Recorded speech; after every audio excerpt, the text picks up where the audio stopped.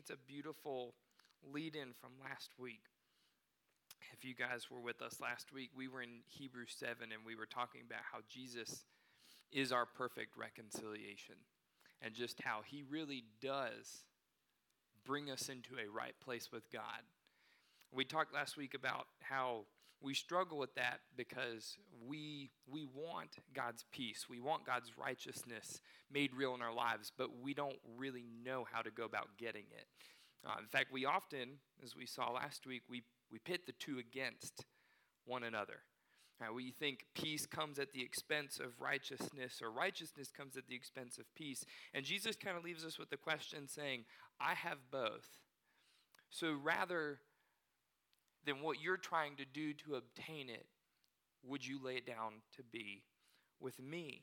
And I thought that hit really hard for the formerly Jewish audience that, the author of Hebrews is writing to, because they're used to having to always work to get God's peace or God's righteousness. And Jesus says, I have both.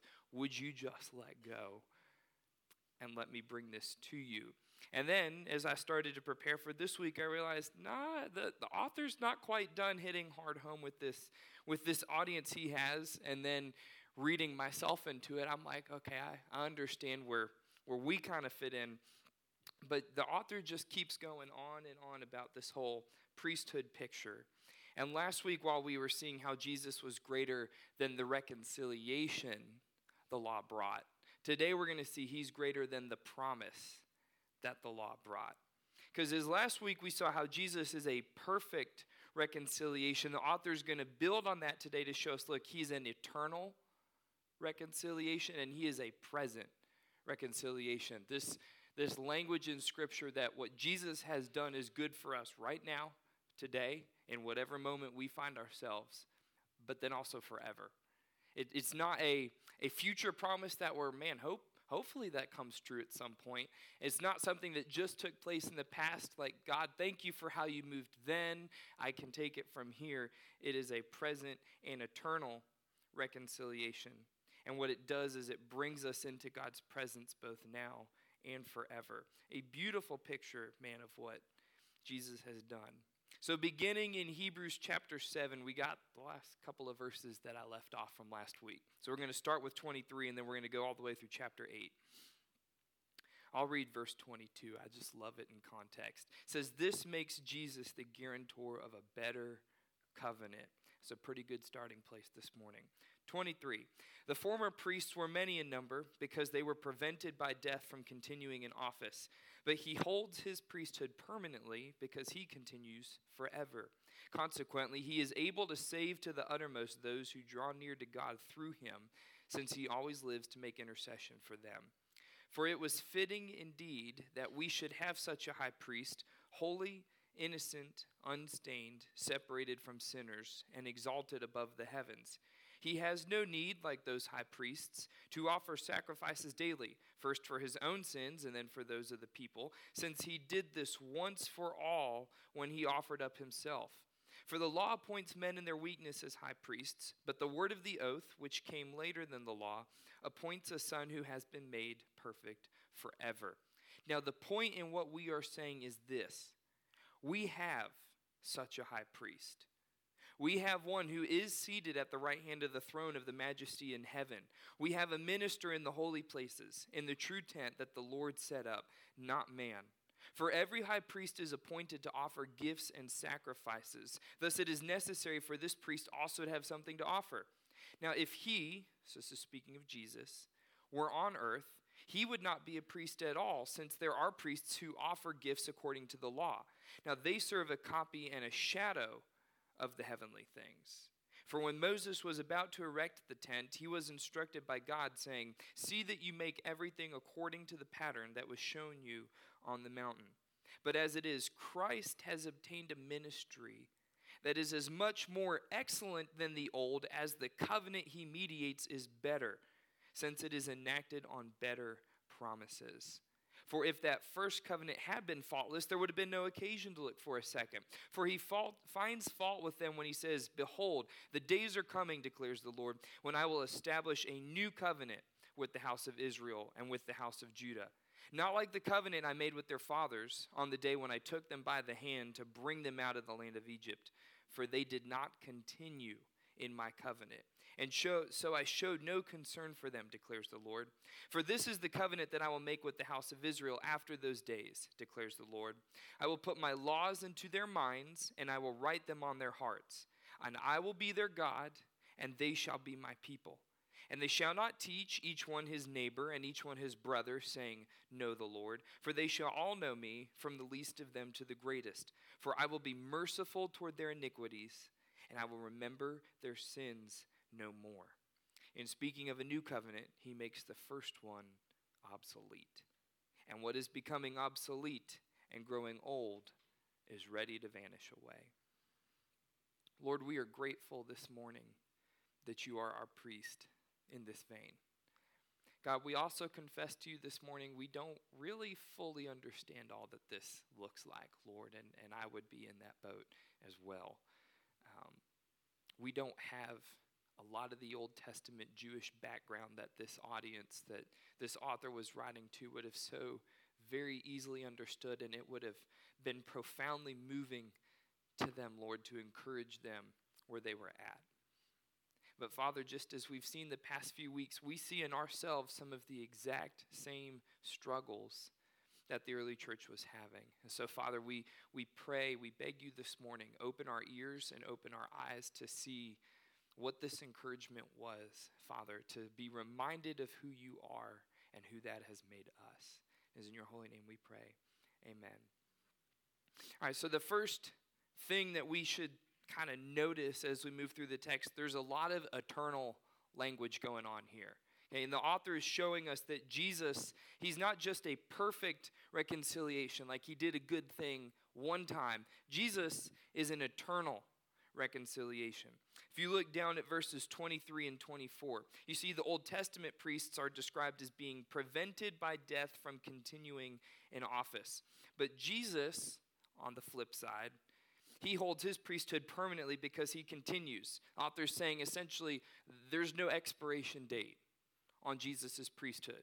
Right? The Old Testament priests, when they completed something on your behalf, it was only good until the next time that either they or you screwed up. At this point, though, we see no, Jesus, there's nothing that puts an end date or an expiration date or a timeline on his priesthood. He is always eternally able to reconcile us. Verse 25 tells us because his reconciliation is eternal, it's also complete.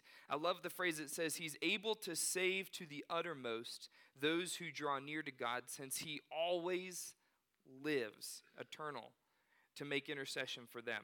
That phrase, save to the uttermost, has a dual meaning in there. It's saved to the uttermost in that there's no sin or no brokenness that Jesus can't save. Like it can literally save anything. But it also, saved to the uttermost, speaks to the complete person, right? That not only is there no sin or no brokenness Jesus can't overcome, but every single part of who we are, down to, the little atoms and molecules swirling around in there somewhere, everything is able to be made right with God through Jesus. He can save to the uttermost. But he also points out another difference, that Jesus is not only eternally complete, he's eternally perfect, tying back into last week. Verse 26 tells us we have this kind of a high priest, one who's holy, one who's innocent, unstained. He's separated from sin. He's exalted above the heavens. And the author kind of says this implying, and your Old Testament priests weren't, right? Like Jesus is these things all the time. Your priests may have had that for a moment here or there, and they may have aspired to be like that, but Jesus is this all the time. Jesus didn't have to offer up daily sacrifices for himself, we're told in verse 27, because in verse 27 and 28, he did this once and for all when he offered up himself. So because he's the eternally complete sacrifice, verse 28, he is a son who has been made perfect forever. And we have to think for a second real quick. If you're sitting here with a Jewish understanding of what it is to be made right with God, this sounds too good to be true. because they're thinking back to their whole priest system where, well, this was good for today, but then tomorrow we're going to have to do this whole thing all over again. And hopefully the priests kept themselves pure and they're good to offer my sacrifice. Like, to be told that what Jesus can do is eternal, that it happened once and it covers everything, that Jesus is complete, like it wasn't just one sacrifice for one sin, but that he covers everything. This sounds too good to be true for the Jewish audience, or these formerly Jews in the audience. And so God tacks on one more little piece here in the author of Hebrews. Verse 28 says that Jesus, he's eternally complete, eternally perfect, eternally appointed. That verb, appointed, in verse 28, that the law, the oath, the word of the oath which came later than the law, appoints a son who has been made perfect forever. As it comes from the verb kahistemi, and it means to set something over something else. So kind of picture in your heads, something breaks in your home. I don't want to put an example on there because then you're going to go home and it's going to break on you. But let's just say it's something really expensive. And you don't have the money to be able to fix everything all at that one time. So you put a temporary fix on it. And you say, you know what, I know I'm kind of just kicking the problem down the road. This is going to be good enough for now. You know in the back of your head, something better, something more perfect is going to have to come to eventually fix this big issue, right? Like this patch on it is good and it's perfect and it accomplishes what it needs to for the moment, but it's not as good as it could be. When the repair guy, or when you've watched a couple of YouTube videos and you're feeling adventurous and have time to go do it yourself, when you come in with that more permanent fix, right, you are setting that up as better than what you originally had. Like you're saying, this is the real deal. Like that helped me for a season, but this is good forever. That's the kind of imagery that the author of Hebrews is using when he talks about how God is telling this Jewish audience, look, I know it sounds too good to be true, but all you guys know is just this thing over here that was not intended to be the long-term plan, right? Jesus is not phase 2 or plan B. Or the next step in something that God says, okay, we're getting a little bit closer. No, the author of Hebrews is showing his audience, look, Jesus is this permanent, perfect, eternal fix for the brokenness that's within you. That temporary solution in the law that you think is the best thing out there, there is something greater.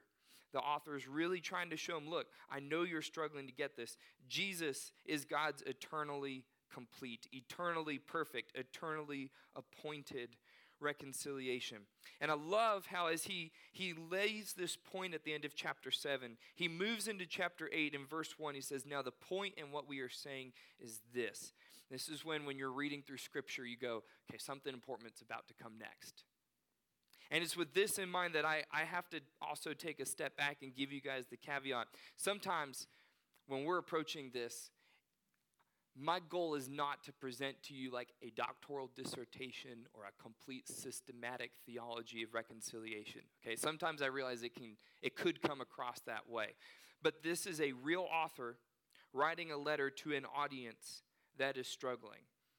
So he's not just making all these great theological points about Jesus is perfect, he's complete, he's eternal. And we kind of pick up that the author is really trying to hone in on where his audience is at as we move into chapter 8. And he just says, look, I'm telling you this because we have such a high priest, right? We've been talking about how Jesus is perfect, how Jesus is eternal. And right at that point where his audience is going, yeah, that would be great. If you could prove that to me, that would be wonderful. The author now comes back and says, guys, but Jesus is also present. He is not only our eternal reconciliation, he is our present reconciliation. He says, look, I'm telling you about this Jesus because he is it, and he is here. The author points out in verses 3 through 5, he says, look, I understand that you guys have struggled to see Jesus as this priest because he didn't look like what you were expecting, right? You were expecting somebody that was going to come and was going to go serve in the temple, and they were going to offer up sacrifices in the temple, and it was going to kind of fit into this Old Testament picture and understanding that you've seen. But he tells them Jesus didn't do that. Verse 5, he didn't offer up gifts or sacrifices like the earthly priests because they serve a copy and a shadow of the heavenly things. And I can't for the life of me remember whether this was earlier in Hebrews or in one of the other books we were teaching on, but it uses this exact same phrase, speaking of what we were reading about in Exodus last year, a copy and a shadow of the heavenly things. Right? He's saying, look, you're expecting Jesus to look this way because this is all you have known. But something better has come, and that something better is here, verse 5. And as we're kind of continuing to unpack this, I think we still wrestle with this today, church. Like, we still have a hard time. Whenever you hear somebody say, well, that sounds really good, Jordan. Like, I would love for that to be true. I mean, there are places in Scripture where we come to it and we're like, yeah, that would be great, but we just have no concept of what that would look like. We're not sure that's how that would work today, or, well, that probably worked for them, but it doesn't work for us. I mean, the author is essentially telling his audience, look, don't let your idea of what God's reconciliation could look like be bound by this thing that I'm helping you see is just a picture of something greater to come. Right, like this thing that the audience is familiar with, it was good and it served its purpose for the season. But the author says there's something better that has now come. Don't read Jesus in light of just purely what the law could do and what you were expecting. Because it says, look, even the law, the best reconciliation they had at that time, that was just a copy and a shadow of something that was going to come later. That's why we get this powerful statement in verse 6 that Christ has obtained a ministry that is as much more excellent than the old as the covenant he mediates is better, since it is enacted on better promises. Man, the author's saying, look, this is the real deal, right? Like everything you saw in the law, everything that we were working towards, this is the fulfillment of it. And he says, look, Jesus is right here, right? Like I love, there's a lot of present tense language in these verses. You see verse 1, we have such a high priest, right? Not we had. Jesus lived, he did it, but then he died, and that was the end of that. Not we had, not we will have. Oh, Jesus came and did some good stuff, and now it's up to us to just carry the torch in the meantime. Not we will have, we currently, right now, we have such a high priest, one who is seated at the right hand of the throne. Not was, then he gave it up or lost it when he, passed away, died on the cross, and then comes back. Not he lost it. Not we will have, not he will be seated. He is seated at the right hand of the throne of the majesty in heaven. We see he is a minister in the holy places. Not was, not will be, he is. That would have been powerful for the audience because they're saying, we feel like our faith is in the past tense. We put our faith in Jesus. Right, you guys told us all these stories about who he was. Some of this made sense, what we saw from the Old Testament, but he has died. He has passed on. The world around us doesn't look like they really cared so much about him. In fact, the early church we've talked about a little bit every week. This church here is facing persecution from both the Jews and the Romans. Nobody knows what to do with them. They're saying, is this still worth it? The author says, not only is this an eternal reconciliation, something that you will have that will be cool later, it is present. It is something you have right now. And that still, though, leaves us with the question of why. Right? So for this audience that knows the Old Testament system well, they're still kind of going, okay, say Jesus is all these things. What was so bad about the law? Like what did the law not accomplish that Jesus is able to do? If he is eternal, if he is perfect, if he is present, why should we stick with him rather than going back to what we know?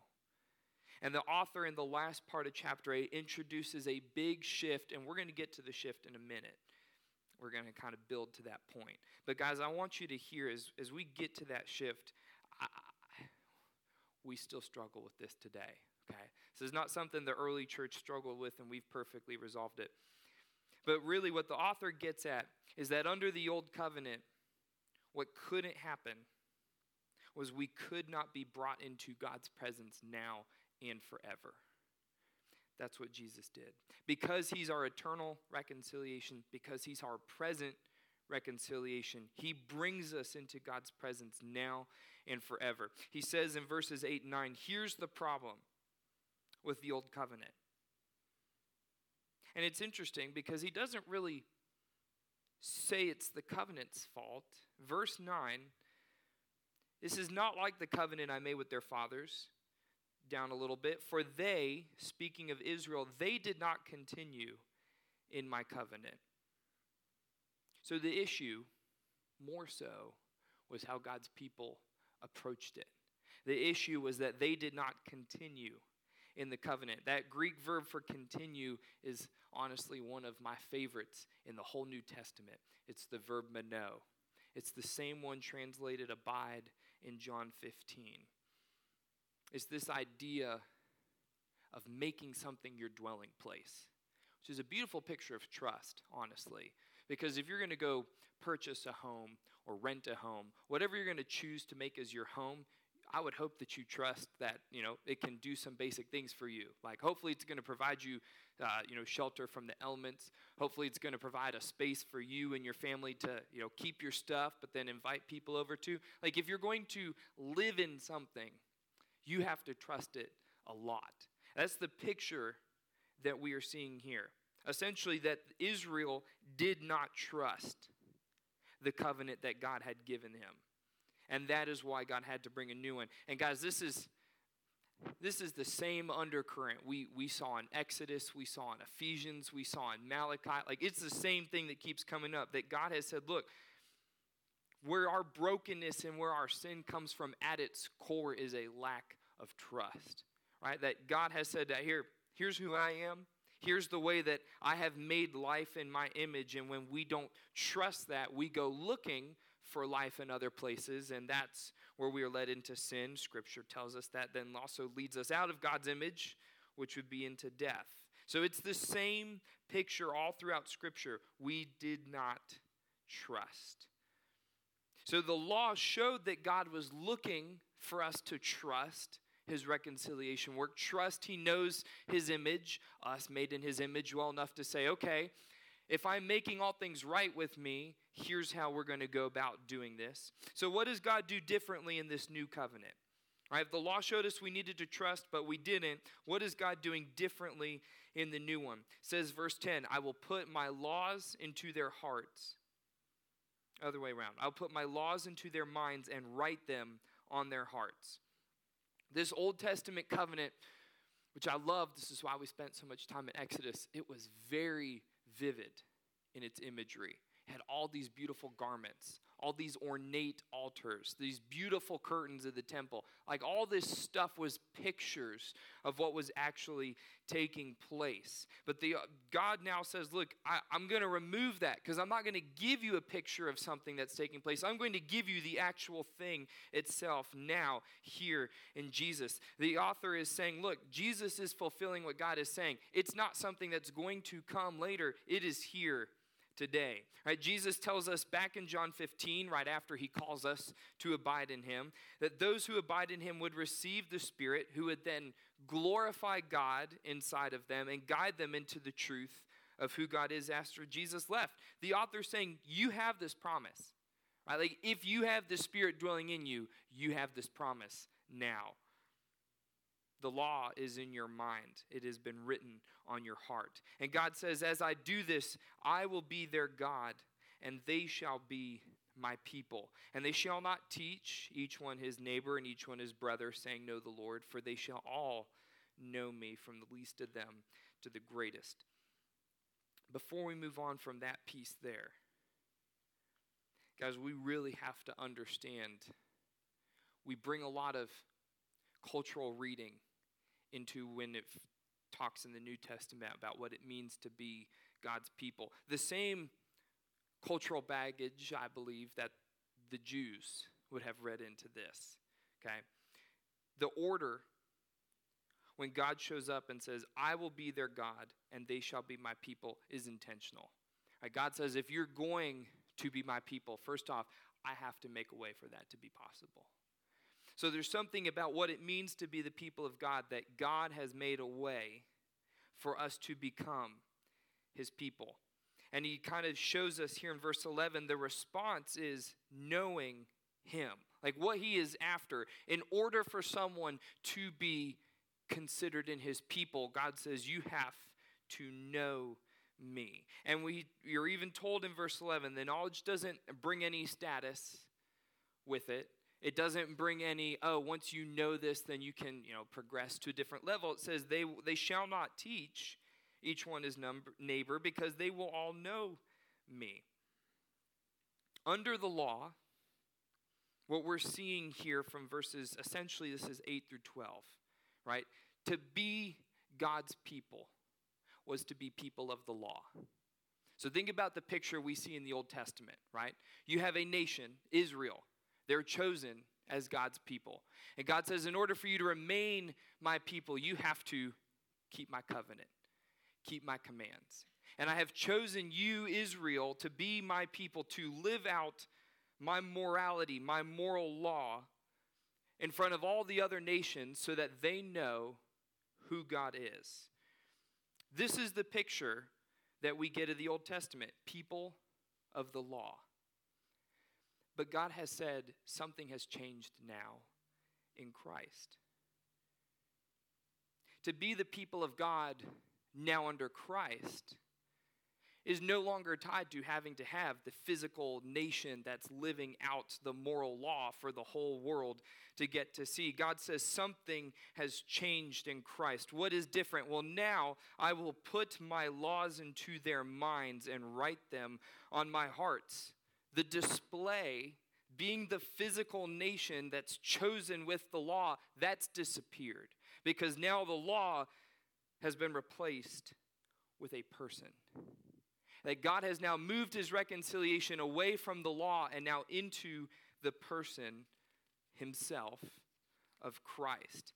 And guys, this switch, we could spend a whole sermon on here, but we're not going to today, okay? So just bear with me. I know that there's a lot to unpack in here, but the switch from seeing God's people as being a nation under the law to now being a body of people who are living out his heart, from being people of the law to being people of Christ, this was a switch that here we are, decades after Jesus' death, people are still wrestling with this.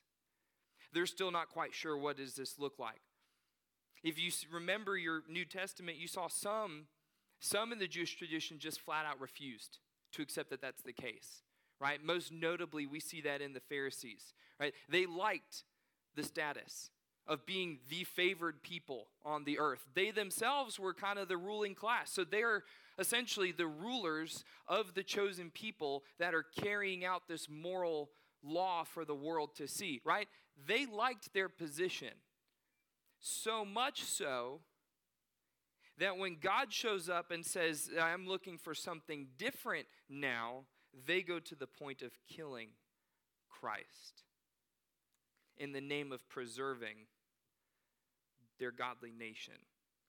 Others, like the early church, they struggled, like we're seeing here in times of persecution. Like the whole book of Hebrews is a people that's trying to go back to being people of the law. And the author is saying every single week as we're reading these chapters, guys, don't go back. Guys, this thing here is worth it. Guys, please do not go back. He knows, look, when we're pressed, and this is not as a shame on us thing, but when things get really hard we go back to what we know, right? That's just who we are. We go back to whatever is easiest. Just like we said last week, it's easy for us to rally to fight for a cause than to stand united in God's peace, in his righteousness. The author of Hebrews knows, look, when you guys are being pressed, it is way easier to measure and to tell whether you're holding to the tenets of a law rather than are you living out the image of someone. And I feel this at times as your pastor whenever we're talking about being made in the image of God and that we're striving to work towards it. I always feel a sense of, I wish I could be more concrete. And I could just tell you, look, if we just did these 3 things right here, we'd be perfect, right? We would have the image of God in a nutshell. We'd be great because it is easier to be people of the law than to be people of the image. But why this shift is necessary, the author leaves us with 2 final thoughts in verse 12 and verse 13. The author says it is this shift from being under the law to being under the image that will bring us into God's presence. It brings us into a better promise. God promises, verse 12, I will be merciful. This is all in the context of this new covenant coming from verse 10. I will be merciful toward their iniquities, and I will remember their sins no more. Something the law could not do eternally, could not do presently, but Jesus can. And even perhaps more important, in verse 13, in speaking of a new covenant, he makes the first one obsolete. And I love the author of Hebrews knows his audience well enough that this is not the first thing he throws out at them. He doesn't say, look, this former system that you're used to, this way of life that you want, it's obsolete, right? Now, for some of us, if you started there, you wouldn't want to hear anything else after that point, right? To be told that what you wanted to cling to is, in verse 13, obsolete, growing old, ready to vanish away. That's not going to sit well. Of course, the author hasn't really spared some punches. We read last week, I think is in verse 19, the law made nothing perfect. Verse 18, it was weak, it was useless. So he's already kind of tipped his hand a little bit with what Jesus has done. But guys, since Hebrews 4, when Daryl was preaching on how Jesus is greater than the condition of our hearts, the past 5, 6, well, however many chapters we are, 4, we've been seeing how being people of the law didn't accomplish what God was after. It didn't bring us into God's righteousness. It didn't bring us into his peace. It didn't mature us in our faith. It didn't sympathize with our weakness. It didn't intercede for us. It could not. Because God has brought us something better. The law pointed to a better promise, which is Jesus. So as we close this morning, I think let's spend just a moment on each one of these pieces, what that means for us, right? If we consider how Jesus is our eternal reconciliation. If you're like me, I wrestle with this whenever I feel like I have to step in because God's not doing something I feel like he should be doing. That's very common, especially if you're more of a achiever by nature. You want to step in and make sure things are running, things are working, things are getting done. When you don't see God doing it, it's very hard to just sit back.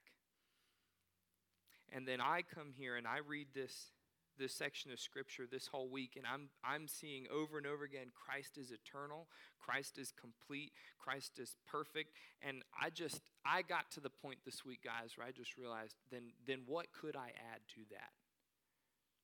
Like if the work that God tells me he has done in his Son is eternal, is complete, is perfect,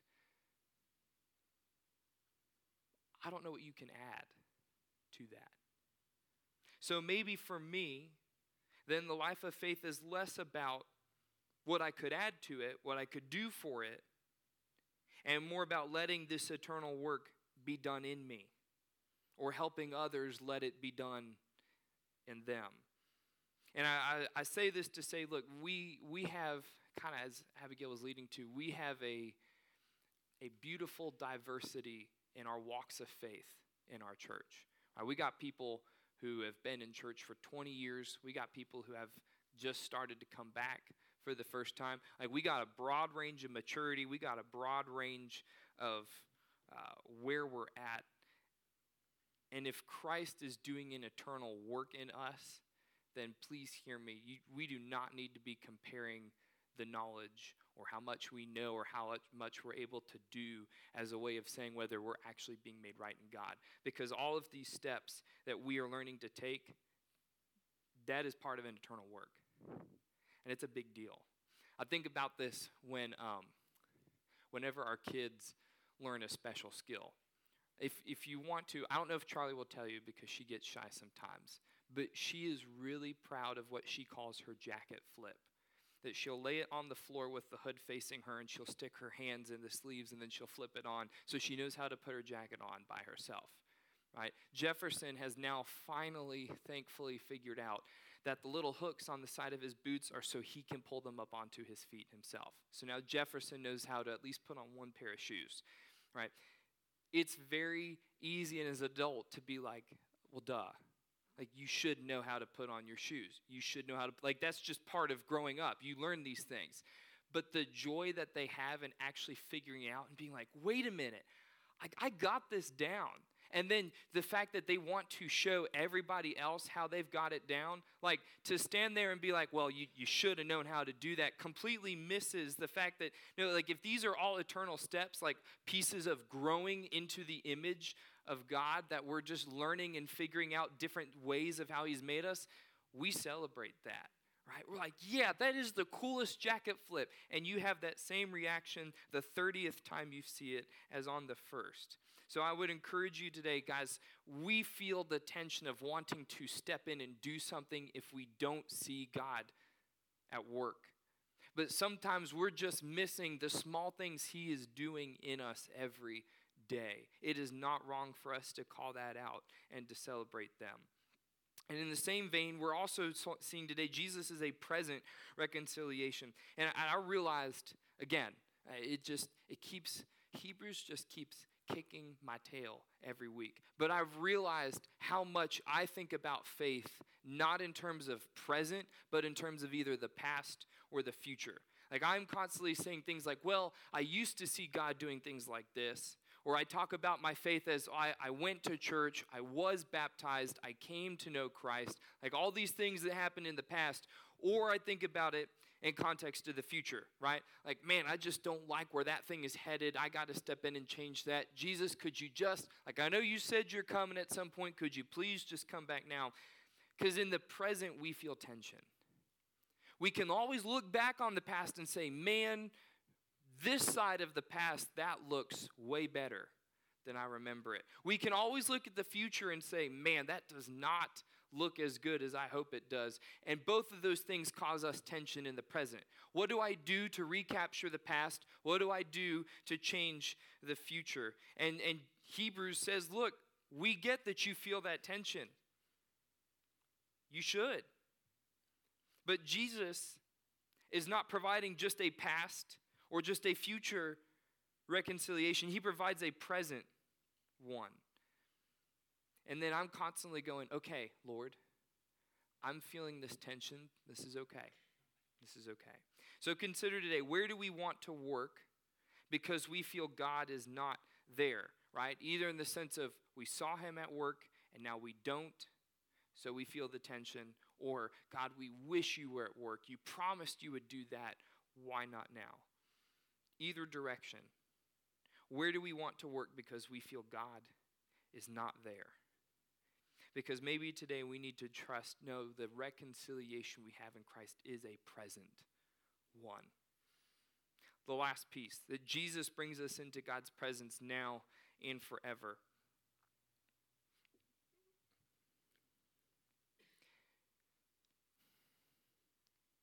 is very natural for us to be people of the law. When you're striving for something, when you're facing hardship, it's just easier. And I know whenever we talk about our mission and our vision and things that we'll get to share with people in the new members class later, it's always easier to say we want to just see these things happen. We want to achieve these things. Not that you don't set goals or don't have ambitions or don't have targets, right? Those things help us live for sure. But when Jesus comes along with a better promise and a better covenant, we have to remember he is after us being people of his image more than just being people of the law. So I would encourage you guys to just simply ask this week, where is my heart in this?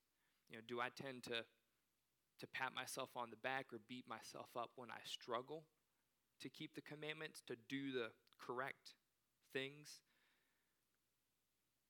Am I able to be gracious to myself to say, okay, God, I understand how I was wrong here and I want to get better in this as we move forwards? I think another good question to help us see where's our heart in this is, how do we interact or how do we feel toward others who don't share necessarily the same morality as we do? Right? If our goal is to just get to the right law, God has said a better covenant exists. But we are also seeing in here, look, God says, I will put my laws into their minds. I will write them on their hearts. I will be their God. They shall be my people. They will know me. I will be merciful. I will remember their sins no more. So maybe we do need to trust that if Jesus is all these things and if we are in God's presence, striving to keep his image, we will keep his word. So in our wrestling, wherever you are at with any one of these today, guys, let's pray. We say, Creator and Redeemer God, author of all existence, source of all blessedness, I adore thee for making me capable of knowing thee, for giving me reason and conscience, for giving or leading me to desire thee.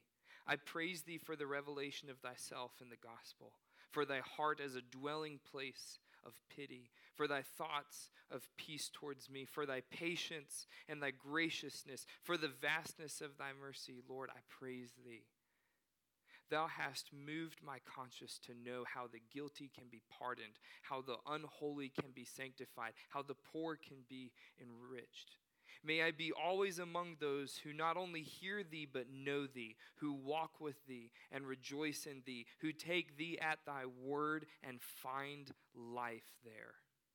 Keep me always longing for a present salvation and Holy Spirit comforts and rejoicings. Keep me always longing for spiritual graces and blessings. Keep me longing, Lord, for help to value my duties as well as my privileges.